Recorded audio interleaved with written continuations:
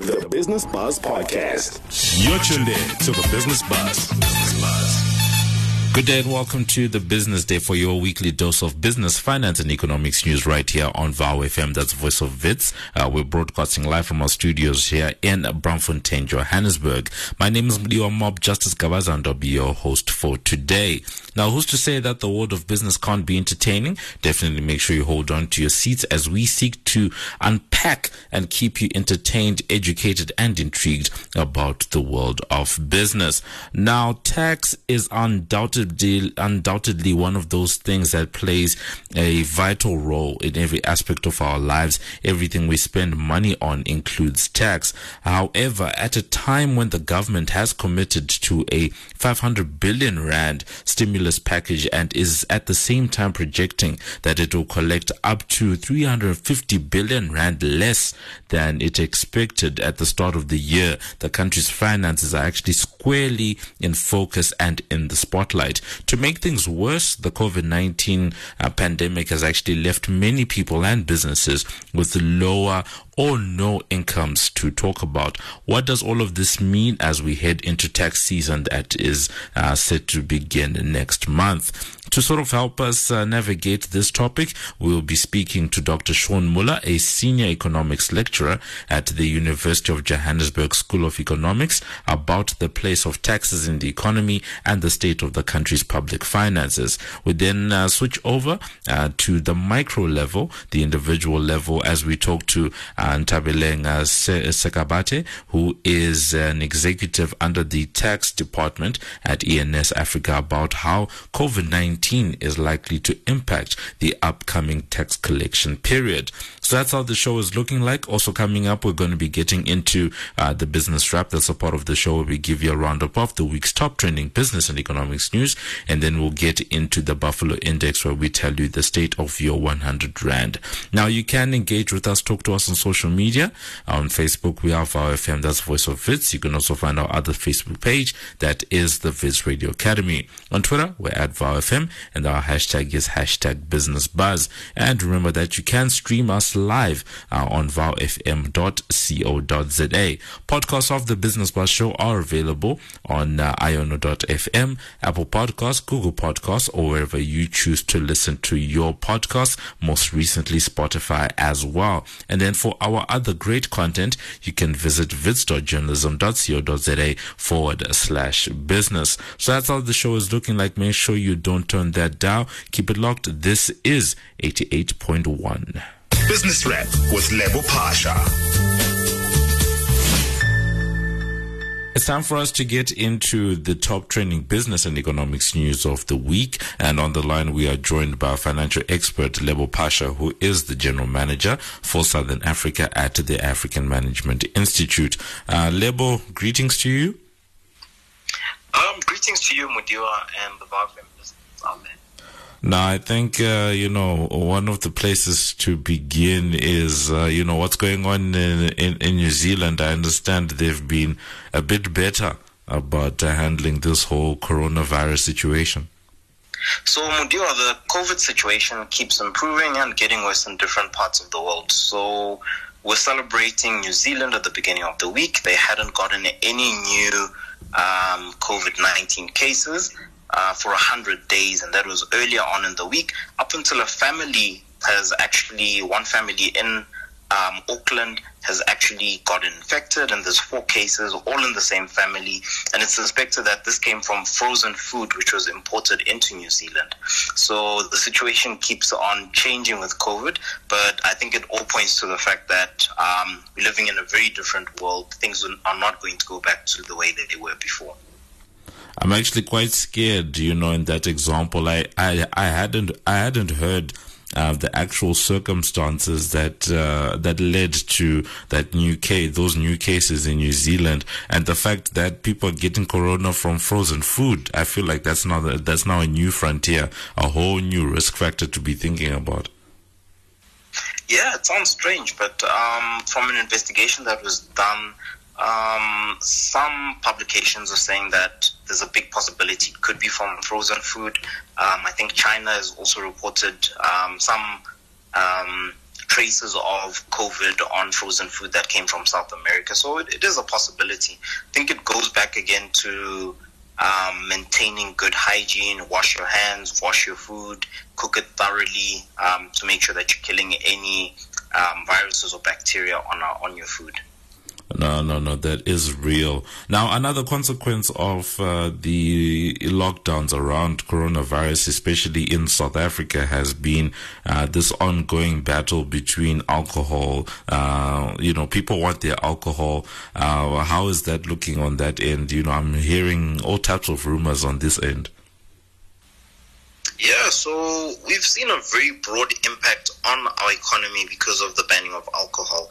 And the reasoning behind it has been given to us repeatedly by the government, that the main consideration is the impact it has on capacity in public healthcare, in public hospitals, and casualty. And I think we've all sort of accepted the reasoning, but on the flip side, it's causing a huge impact on our economy because restaurants are big sellers of alcohol, and there are many livelihoods that are impacted by not being able to sell alcohol. So it's not just the production facilities. We've seen both Heineken and AB InBev or SAB communicate that they're going to halt some of their capex or big expansion plans in the country because they're not getting any sales. And also there's all the other support industries in between.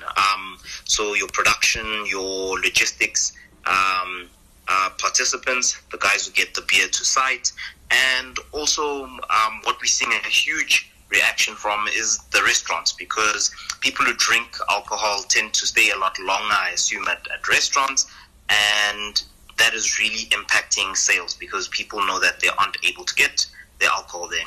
But strangely, we've seen The Economist come out with an article saying that not all the teapots in Johannesburg have tea. So it's not just rooibos that's in these teapots. It could possibly be other things that are probably drank with tonic.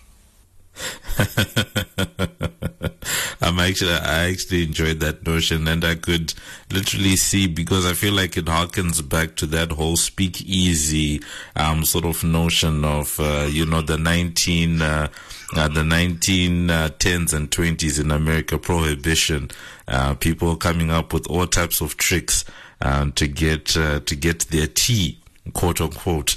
Apart from that, load shedding seems to have become another reality. We're experiencing it over the last couple of days. Yes, we're back to level 2 load shedding, and I think this is going to hit the economy a lot harder again because nobody expected to have any load shedding during a lockdown when there's less activity and people are at home. Our biggest consumers of electricity are actually big industry. So it is a bit strange having load shedding while we are in lockdown. So this is going to be a bit worrying as well for the economy, especially because people are now working from home. So it's a very different set of concerns from before. I've personally been impacted by it. So working at home and not having power means that our internet connectivity is affected and you cannot be productive at home.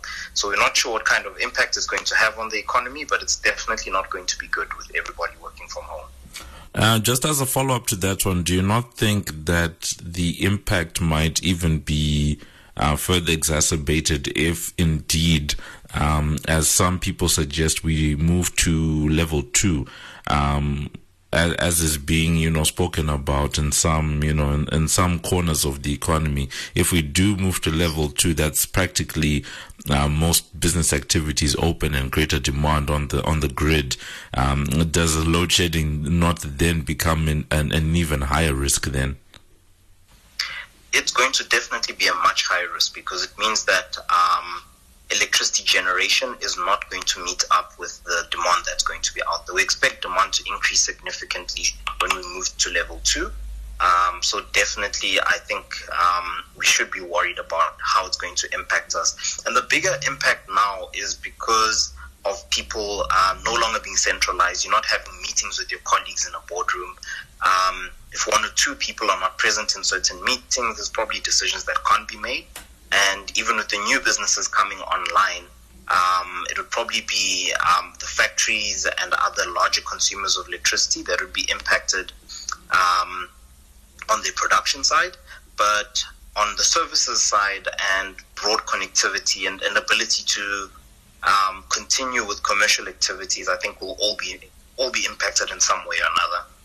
Okay, cool. So that's been us with Lebo Pasha, who is the General Manager for Southern Africa at the African Management Institute, giving us a roundup of the week's top trending business and economics news in our business wrap, talking about the COVID-19 and how it's being managed in New Zealand on the global stage, then coming back home to talk about the effect of the alcohol ban on the economy and how it has stopped certain companies from actually spending some of their planned capital expenditure, and then ending off with some concerning news just around how we've started experiencing load shedding again, and how that might be a bigger risk going forward, especially as people are working from home. So that's been it. On the other side of this, we get into the business of your Buffalo in our Buffalo Index. Business Wrap with Lebo Pasha.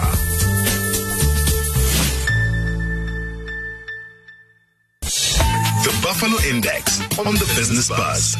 In today's Buffalo Index, let's imagine for a moment that your 100 Rand was being taxed at some of the highest tax rates in the world, where some of the highest all-in average personal income tax rates at an average wage rate for a single person with no children. So let's take that scenario. You have no children. These are the average. You have an average wage, and we're going to relate and say if you were earning 100 Rand and we applied some of the world's highest tax rates, what would that actually mean? So at number 5, if you were in Hungary, your 100 Rand, for every 100 Rand that you would earn, you would be forking out 34 Rand and 50 cents, because their tax rate is 34.5%.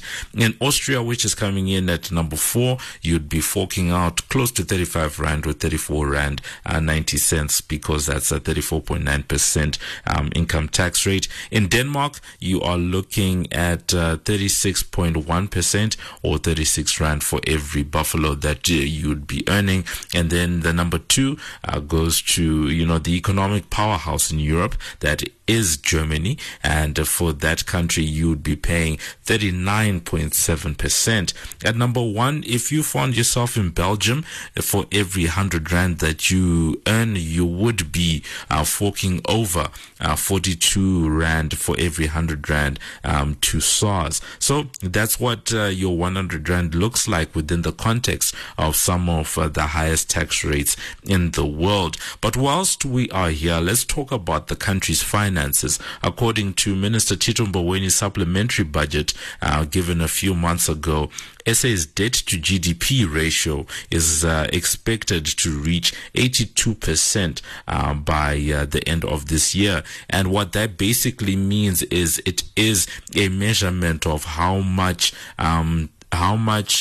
debt is actually going to be paid back by the country as a proportion of each Rand that is earned by the country. So if we say that at 82%, it means that for every 100 Rand, for example, the government will be owing 82 Rand to someone. And that's a somewhat conservative projection that's been given there. Some people actually have this closer to 90%, some even over 100%. So that's what the country's buffaloes would look like if we were at the end of the day looking at each buffalo within that context. So that's what the Buffalo Index is looking like today. On the other side of this, we get into the main topic. The Buffalo Index on the Business Buzz. Mob Justice on the Business Buzz. Welcome back to the Business Buzz, and as we said at the start of the show today, we are talking about the country's taxes. We're talking about a tax season which is coming up next month. And before we get into it, though, remember that you can engage with us on Facebook. We have our FM, that's Voice of Wits. You can also find our other Facebook page, that is Wits Radio Academy. On Twitter, we're at VowFM, and then our hashtag is #BusinessBuzz. Now, to start the conversation around taxes, we thought that we would start by looking at the bigger picture, looking at what taxes mean for our broader economy, because taxes are the money that is being used by our government to do what it does, taking care of our public finances, making sure that schools, roads are maintained, are developed, and the like. And to sort of help us to unpack what the state of those public finances sort of looks like, we are joined on the line by Dr. Shaun Muller, who is a senior lecturer at the University of Johannesburg's School of Economics. Dr. Shaun, greetings to you. Greetings, thanks for having me. No, thank you. I think just as a good jumping off point for our listeners, can you give us a sense of what the country's public finances actually look like and mean? Because I think we all dread paying taxes, but in the bigger picture, what are we contributing to? Thanks. Well, I should say that public finances were not in a great state even before the current pandemic and the lockdown that we've implemented in response to that. If you go back to about 2014, 2015, the Minister of Finance at the time, or Ministers of Finance, were promising to stabilize national debt at around 40%, 50% of GDP, so 40 to 50% of the size of the economy.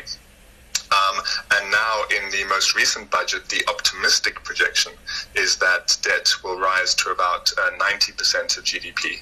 So things have become dramatically worse, and they were already worse before the pandemic because of slow economic growth. Tax collection was below what the Treasury had expected or hoped for.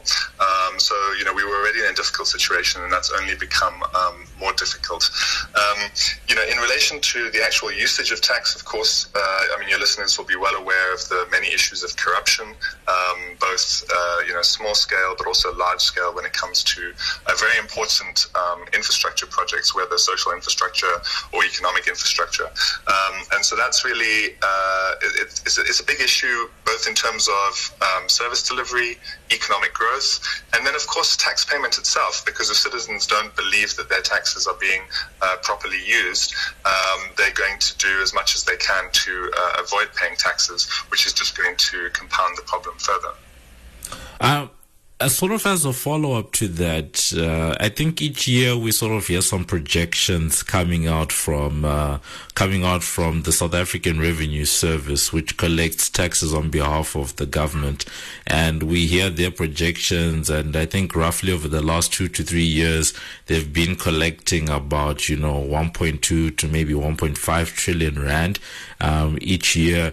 Is that to say that's how much money the government actually spends in a year, or is that just part of the funding that actually goes into what the government needs to do? Right, so it's a good indication of how much the government spends, but every year, in pretty much all recent years, the government has a deficit, which means that it spends more than it raises in taxes, and to cover that deficit, it borrows from local and international lenders. And there's nothing wrong with that. It makes sense in many instances for governments to borrow to fund investment and to a lesser extent to fund service delivery. The question is whether the borrowing generates economic growth or revenue that we can ultimately use to pay that back. And the problem in the South African situation in the last decade in particular, since the financial crisis in 2008 and then the poor governance under the Zuma administration subsequent to that, is that government debt's been increasing, so the government's been borrowing more and more, but the economy has not been growing faster, and if anything, economic growth has been slowing down or becoming negative, and tax collection, as I said before, has repeatedly been lower than expected. So the result is we've been borrowing all this money, but it's not yielding the desired return, which means at some point we're not going to be, if we carry on this trajectory, at some point we're not going to be able to pay it back. And to sort of further exacerbate what you're talking about, we've heard a lot even before COVID-19 came into effect about a shrinking tax base. I don't know the statistics off the top of my head, but I once heard that about 10% of the country's population is the one that's actually contributing to the pot. That's actually the collections from SARS. How do you think all of these issues have been, I guess, further exacerbated by COVID-19? Right. So I'm not entirely sure whether the tax base was shrinking prior to the pandemic or if it was just stagnating. The difference being, so essentially staying the same proportion of the population, whereas what we would actually like is for a growing proportion of the population to be paying tax. The thing is that the Treasury and SARS did manage to increase the tax base from the mid to late 1990s, basically from the apartheid era, partly by lowering tax rates and bringing more people into the net. And that paid off at the time. But you see, the thing is that, of course, when economic activity slows down, there are just going to be less people who are able to contribute. So in that sense, the best way of growing the tax base is to grow the economy.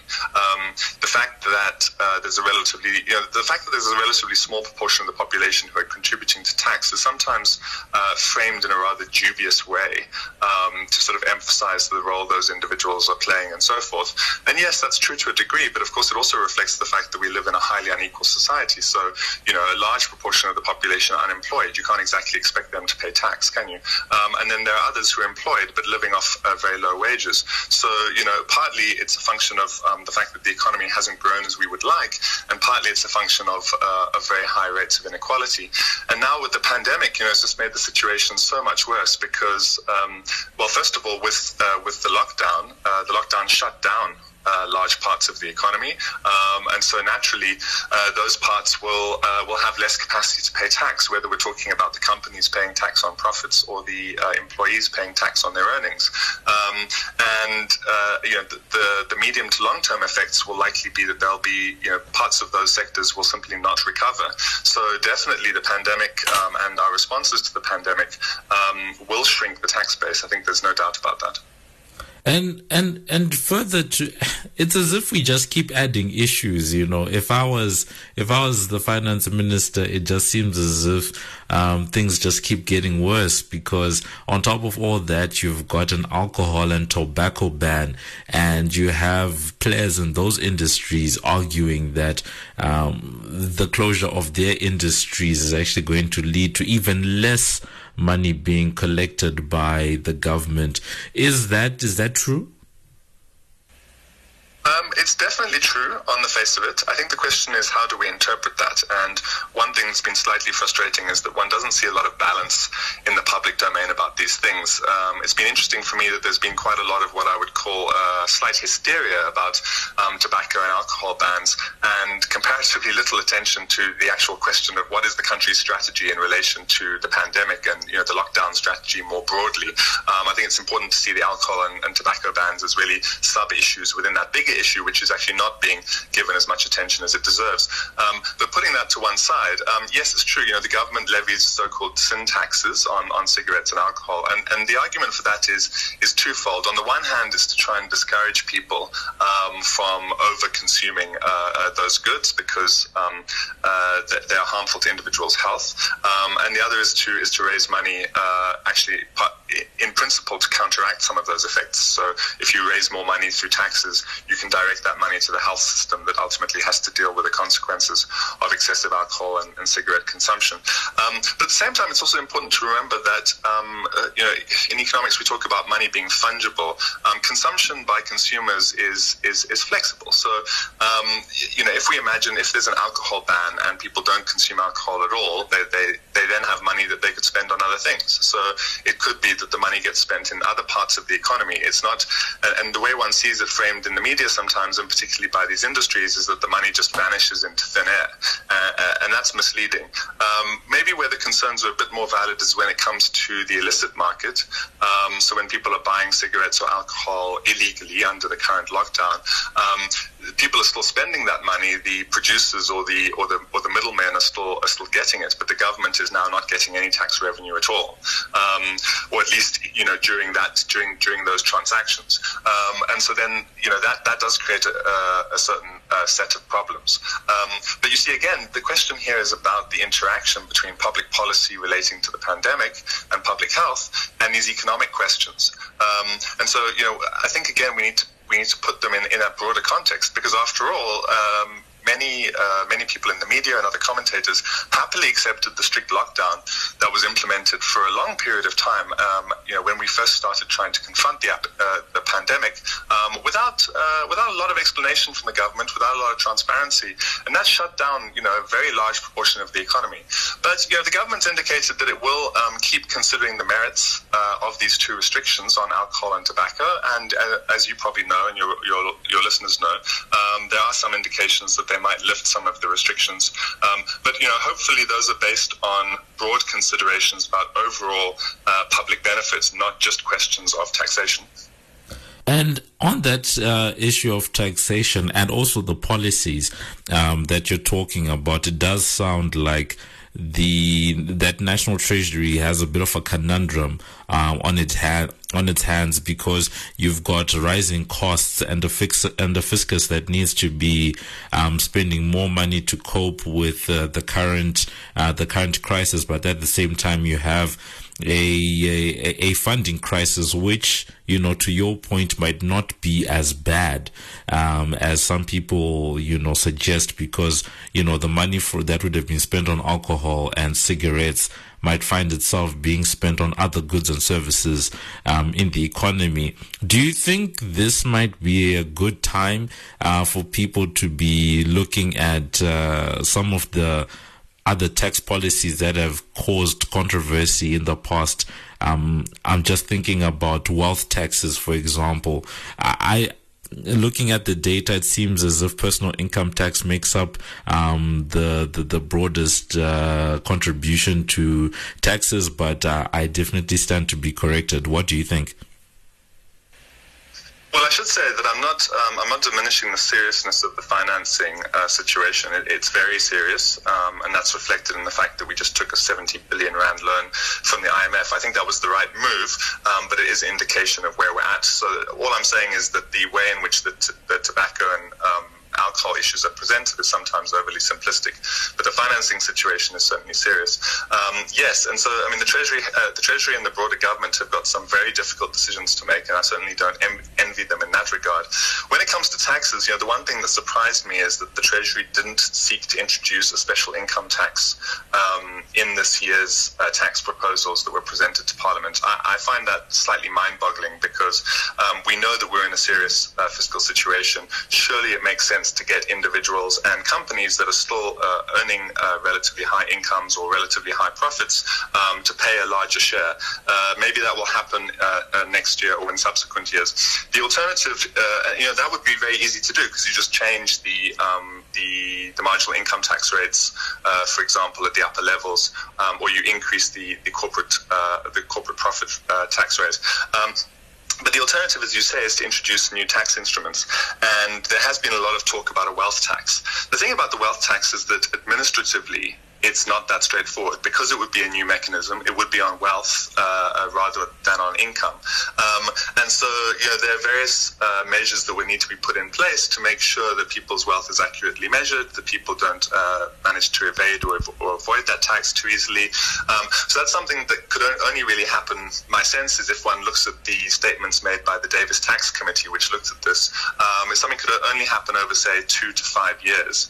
And the other thing that I think we need to be frank about is that, my own view is that a wealth tax in South Africa should have been introduced as part of the post-apartheid settlement. It should have been, part of reclaiming back wealth that was made by the white population, largely in South Africa, during the apartheid period. And unfortunately, many of the beneficiaries have moved that wealth overseas, or they themselves have moved. So bringing in a wealth tax at this point is frankly a little late, but I guess better late than never. But the extent to which it's going to be able to help us with the current fiscal situation is unclear. And then briefly, as we end off, what's your outlook for the country's public finances, I guess, in the short to medium term? Well, it's not very good.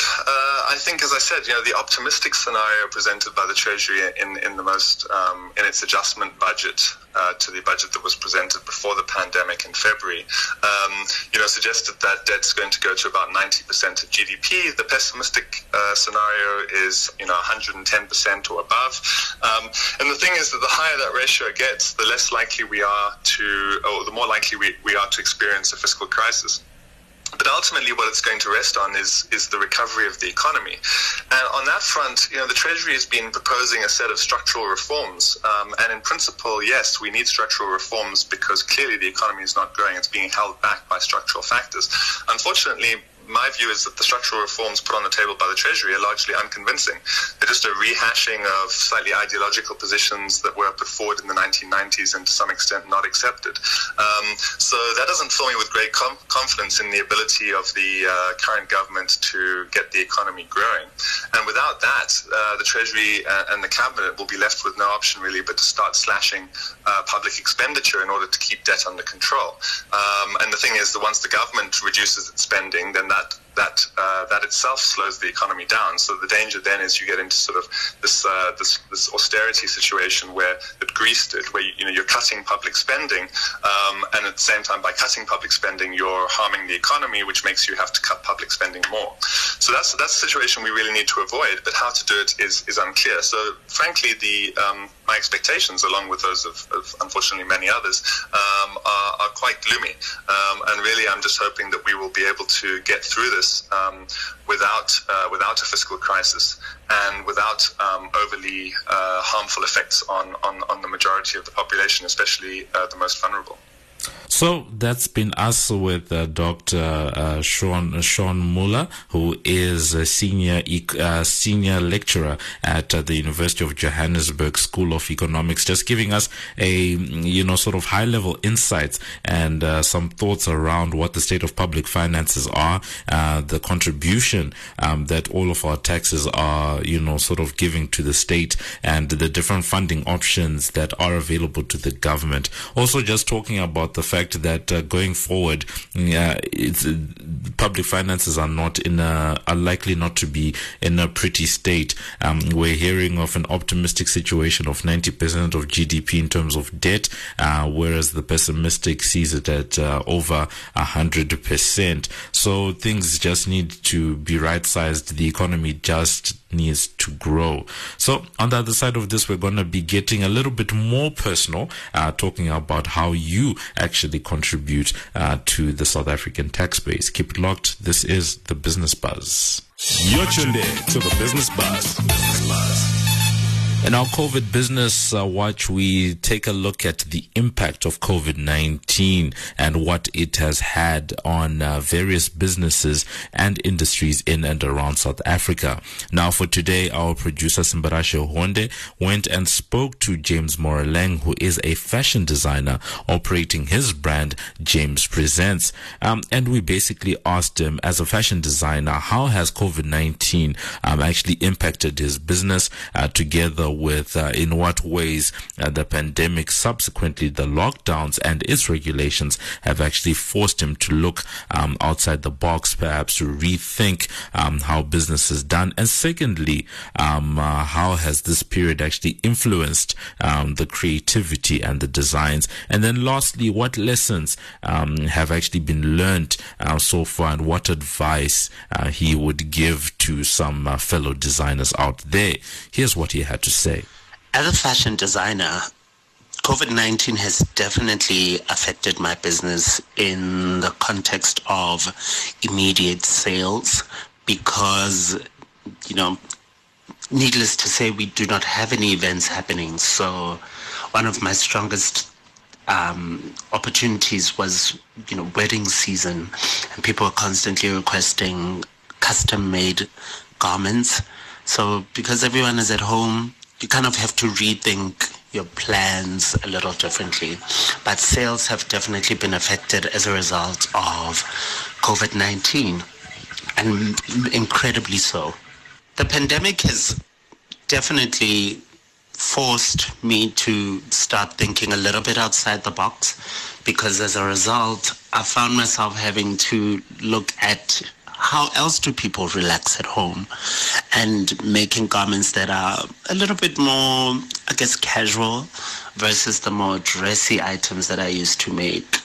And thank goodness I started digging a little deeper into myself creatively, and there are a range of relaxed items that I started to look at and creating, which people really responded well to. So I think that really has helped me a lot in that sense, and it has definitely influenced my creativity and the way that I approach my design process. The lessons that I would say I've learned thus far in my business is to never be scared of making mistakes. The most important thing is to allow yourself to learn from those mistakes. And in terms of the advice that I have for fellow designers, I would say look at this time that we are in as an opportunity to be innovative, to be creative. I am not discouraged by the idea that we are starting to see several businesses closing down. This is our opportunity to push ourselves. Most importantly, as young entrepreneurs, this is honestly our opportunity to push, to be excited, to have a sense of drive, a greater sense of ambition. Push and push and push. Trust me, it will not go unnoticed. It will be so worth it in the end. Thank you so much for having me on the show. You can follow our page on Facebook. It is James Presents. And on Instagram, it's james.presents. We hope you like what you see there. Thank you so much. Mob Justice on the Business Buzz. We continue our conversation around taxes in the country. We've given you an insight into what the place of taxes is in the broader economy in terms of the government funding its activity. But right now we want to maybe drill down onto sort of the micro or the individual level and just talk about what tax season is actually going to be looking like as from next month going forward. And to help us unpack these things, we are joined by Nthabeleng Sekabate, who is an executive under the tax department at ENS Africa. And Nthabeleng, welcome to you. This is not the first time. We actually had you around the same time last year, and vastly different circumstances that we are now talking to you on. How have you been? Thanks for having me on. I've been fine. I've been plodding along. I think we all have to adjust to this new normal, so I've been carrying on. No. Thank you for joining us, and hopefully we can shed some light for the listeners just around how people can continue whilst being tax compliant at the same time. So to begin with, a lot of people don't know, when is tax filing season actually starting this year? Tax filing season actually opens on the 1st of September this year. But SARS has introduced a new auto-assessment system, and I say that in parentheses. And they're doing the auto-assessments during the month of August. So that should simplify filing your return for most taxpayers quite a bit. And for people, as a tax expert, would you advise people to take those auto-generated things sort of as Bible, or is there still a human input that still needs to be done there? Well, like I say, it's not really an auto-assessment. It's called an auto-assessment. But what SARS is actually doing is they're doing the filing of your return for you. So when you get the SMS saying, this is your assessment results, whether you owe SARS money or they owe you money, you still need to log on to the SARS e-filing platform or the Mobi app, and you still need to look at the return that has already been populated for you and either accept the assessment or edit it when you don't agree with something. So they've simplified it in that the form is filled out for you, the actual return is filled out for you, but you still need to go back and check that everything is correctly done and then accept it. So if you get your SMS, it doesn't mean that, everything is done for you and you can just sit back and relax. You still need to go and accept that assessment for it to become, final. And for all of that, it's an interesting time for them to be bringing in these sort of new changes, part of the way to make things a bit easier for people to file their taxes. But I wanted to switch over just for a quick moment to speak about the moment that we are in, that is, COVID-19. Has this had any impact, or do you think it will have an impact on how tax filing season is actually going to go? Because I can imagine there are a lot of implications when we're considering that a lot of businesses have shut down, people don't have incomes, or they've reduced their incomes. What type of impacts are you sort of either already dealing with or thinking about going forward? Well, I think SARS is very behind on their collection targets, which are set by National Treasury at the beginning of the financial year.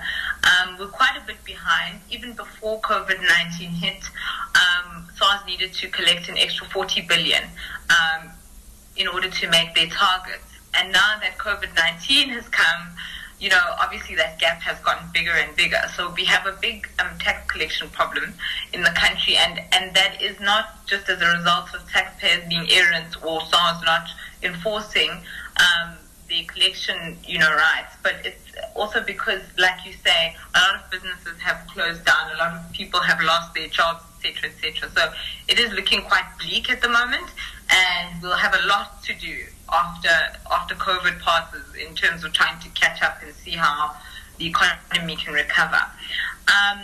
And as far as how that impacts SARS's operation, I think the self-assessment tool is a really good development because it makes it easier for taxpayers to actually comply with their filing obligations timeously. And also, a lot of taxpayers, there might be some doubts about where SARS is getting the information to do your return, etc., etc. So all of your information is available to SARS from your employer, from financial institutions such as banks, from your medical aid schemes, your retirement annuity fund administrators, and other third-party data providers. So SARS, does have access to that information, and I think it's quite wise of them to make use of that information to simplify the process of submitting returns for taxpayers. So it's going to be very interesting going forward. I think this is very innovative from on behalf of SARS for them to come up with something like this, because then you don't have taxpayers who are lagging behind and not, for instance, submitting their returns. Because if you do it for taxpayers and then they agree with the assessment, it just simplifies life for everybody. All of these developments and the innovation that you're talking about as a good step forward on the side of SARS, is all in an effort to make sure that ordinary South Africans are more tax compliant. What actually happens when an individual is non-compliant or actually owes SARS? Well, SARS has a few tools at their disposal that they can use. So if, for instance, a taxpayer just doesn't submit their return at all, then they charge interest on any tax that's payable on that, and they can hit you with administrative non-compliance penalties. So the longer you wait to submit your return, the more the interest and the penalties piles up, right? So that's the first thing. And also, if you don't pay SARS actually can send you a letter of demand, and also find third parties that owe you money. So, for instance, if you have a debtor out there somewhere, and they haven't paid you, SARS can go to your debtor and say, don't pay taxpayer A, actually give that money to me. And also SARS has the power to go into your bank account and take the money. So if, for instance, you don't pay SARS for long periods of time and they've sent you a letter of demand and you still don't make payment of your obligations, then they can actually go into your bank account and take the money, without your consent. That's actually quite deep in terms of the powers that SARS does have. But on the side of enforcement, do you see the current economic crisis affecting SARS's ability to enforce those rules? Do you see that as an impediment? Do you see them perhaps taking a more compassionate sort of view on the enforcement of tax laws because of the strain that consumers just are under at the moment? Not at all. So you remember, SARS has a duty to collect taxes in terms of the SARS Act and in terms of the Tax Administration Act and all of the other tax acts. So SARS must collect what is due to the state from taxpayers. So there is no room for compassion on the side of SARS. If a taxpayer is struggling to make payment of their obligations, then they should enter into a payment arrangement with SARS or something similar. But you can't just sit at home and think that SARS is going to show you any sort of compassion. Like I say, SARS is behind on collection targets. And, this obviously means that the government has less money to implement its programs and give to grants and for roads and for all these social programs that we need. So there is no room, unfortunately, where SARS has a discretion not to collect tax. They must collect the tax. So if you are unable to make payment of your tax obligations, you should approach SARS and ask for some sort of payment arrangement. And like I say to you, it's a desperate time for everybody, and it's a desperate time for SARS as well. They have a job to do. We all understand, what impact the COVID-19 pandemic has had on everybody, on consumers and SARS alike. So, you should actually take a proactive stance if you're unable to make payment of your tax and make an arrangement with SARS. I don't foresee that there'll be any compassion forthcoming from SARS. National Treasury did release some tax relief bills where, because of COVID-19, they've made some concessions. But obviously this has to be introduced into the legislation, and SARS needs to follow the tax legislation. So that's as far as the wiggle room for SARS goes. It has to be in compliance with the legislation. It just certainly does sound, one of those things. I was actually laughing to myself when you started talking earlier on about the compassion, and you just flat out said no, because and I think the way that you did explain it, that things are hard on both sides, both the side of the consumer and also the side of SARS itself, which is, vastly behind on its tax collection regime right now. But as a point of interest, what type of tax questions or tax law questions has COVID-19 actually brought about, that in a normal situation, year in, year out, there's certain trends you become used to. But what type of interesting questions have you noted that COVID-19 has brought about in line with tax? Well, because filing season for individuals just started with these auto assessments and actually only really starts on the 1st of September, on the side of individual taxpayers, there hasn't really been any impact or queries, because obviously the last tax year closed quite a bit before we were hit by the COVID pandemic. The biggest impact you actually see is on companies, who are operating and kind of have to submit provisional tax returns and things of that nature. So they've actually, National Treasury has granted special concessions to companies where they actually grant them deductions from their taxable income of expenditure, for instance, incurred in relation to curbing the COVID-19 spread of the infections, or, expenditure incurred for assisting employees in carrying on with their work, with these changed kind of work circumstances that we have and things like that. So for individuals, I don't think that the impact is immediate. You can't really see the impact. It's just mostly for companies and employers where the relief has been granted.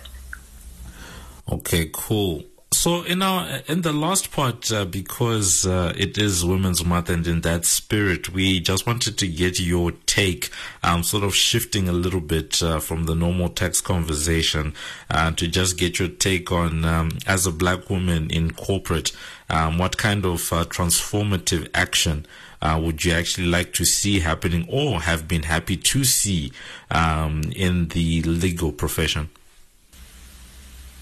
Well, in the legal profession. So the legal profession is still quite behind in terms of transformation, which is unfortunate, but it's just the state of how things are at the moment.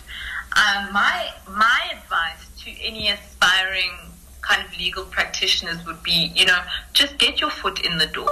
That's the first thing you need to do. So if you can make sure that you have the best kind of CV from straight out of university. So the work starts at university, and I learned this lesson the hard way, because in university I was just studying and that was that. But you should try to get some vacation work that some of the big firms do and some of the small firms do. So apply as much as you can for the VAC work programs that the companies have. Make sure your marks are really good. Just make sure you have the best chance stepping out of university. That's the first thing. The second thing, most people leave applying for articles too late. So when you want to apply for articles, you should start thinking about where you want to go from second year university already, right? So you should start doing your research, seeing which field of law you want to be involved in, what firms are out there, what firms you think that you would want to apply to, and then in third year, then start submitting your applications for articles, because it becomes very difficult if you leave it until your final year in university to actually apply for articles. And a lot of young people don't know this, and you become shocked and surprised in your final year. Say 2020 is your final year in university, and then you start submitting your applications, and then you find out some of the firms are actually already recruiting for 2022. So my advice would be start as early as possible and get your CV, start working on your CV as early as possible at varsity level already. Second, I would say the most important thing for black women especially is to get your foot in the door, right? So once you have those articles, you now have one foot in the door. And it is difficult. I won't lie to you. It's quite tricky because, you are surrounded by, a majority of the time, people that don't look like you, right? And usually nobody in the room looks like you. But if you, I think, are passionate about what you do, that's the first thing, because you will hate any job that you're not passionate about. And second, if you find a mentor, preferably in the space that you work in, right? So a mentor, and it doesn't have to be another black woman It doesn't have to be another black man. It can just be anybody who you kind of gel with, who can walk you through the maze of corporate South Africa. So it is very difficult, and there's landmines and everything. So you do need somebody who can kind of, you can talk to about dealing with certain kinds of situations and trying to navigate your way through. And the final thing I would say is, besides a mentor, you should try to find yourself a sponsor, okay? And your sponsor, mentorship and sponsorship are two different things. So mentorship is, I'm guiding you in your personal kind of life. I don't get involved in anything sort of, I'm just a listening ear, and I'm just there to advise you. Whereas sponsorship is somebody who is personally invested in your growth within the company. So obviously your sponsor would need to be somebody within the company who has some kind of sway, some kind of influence, who can actually sponsor your progression up the ladder. So somebody who can be your cheerleader, somebody who can be your defender when you need, but it's just about building those solid relationships. And like I say, it is tough, and you will have, unfortunately, situations of racism, sexism, whatever other isms that you will face, especially as a black woman. But it's possible, it can be done, and especially if you have someone that can hold your hand through it all, that's the most important thing, I think. So that was us with Ntabeleng Sekabate, who is an executive under the tax department at ENS Africa, just giving us some insight into what the tax filing season is going to be looking like this year, that starts on the 1st of September. And she's just saying that, guys, just because COVID-19 is happening does not mean you should be sitting at home and hoping that SARS is going to be compassionate about what's going on in the economy. People need to be proactive and just make sure that they take the necessary steps to be compliant. Ending off just talking about what it means, what corporate South Africa is looking like as a black female professional, and she's talking about making sure that you get that experience even before you get into formal working, VAC work, talking about getting mentors, and also making the differentiation between having a mentor and actually having a sponsor who is invested in your personal growth. So that's been it on the other side of this. We come to the end of the show. The Business Buzz. So that's it in terms of this edition of the Business Buzz. Thank you so much to Dr. Sean Muller from the UJ for just sharing some insights into the state of public finances. It's actually quite dire just hearing how much burden the state actually has to take on to fund some of its activities together with Ntabeleng Sekabate from ENS Africa. Just highlighting the fact that apart from if you got a salary decrease or something like that, then your tax went down. That's as far as any relief is actually gonna go. Just make sure that you are tax compliant from that point of view. So that's been it. My thoughts is that tax, it's just one of those things, and it's gonna become very important going forward, especially in this position that the government finds itself, where they need to be funding all of these social activities, all these social programs to help South Africans with the effects of COVID-19. But at the same time, you have a tax base that is relatively small and somewhat stagnant, like what Dr. Muller was talking about. And how the government funds itself going forward will be an important consideration and will place either an additional burden on us in future, especially if it goes beyond a certain point. And there is always that looming risk of a debt crisis going forward. Let us know what you think. You can find us on Facebook. That's VOW FM or Voice of Wits. You can also find our other Facebook page. That is the Wits Radio Academy. On Twitter, we're at VOW FM, and our hashtag is #BusinessBuzz. You can also search for us on iono.fm for our podcasts. And you can also find our other podcasts on wits.journalism.co.za /business. So with that, we've reached the end of the show. Thank you to our amazing team. Our technical producer is Kutlano Serame, together with our executive producer, Glory Mabuza. Our producers are Slindile Musibi and Taro Tremba, together with the Simbarashe Honde. Don't miss the Business Buzz, same time, same place next week for more insight into the world of business. Don't turn that dial. There's more great content coming up on the VOW FM lineup. So for myself, Mudio Mob Justice Kawaza, and the rest of the team, it is take care. Mob Justice on the Business Buzz. The Business Buzz Podcast.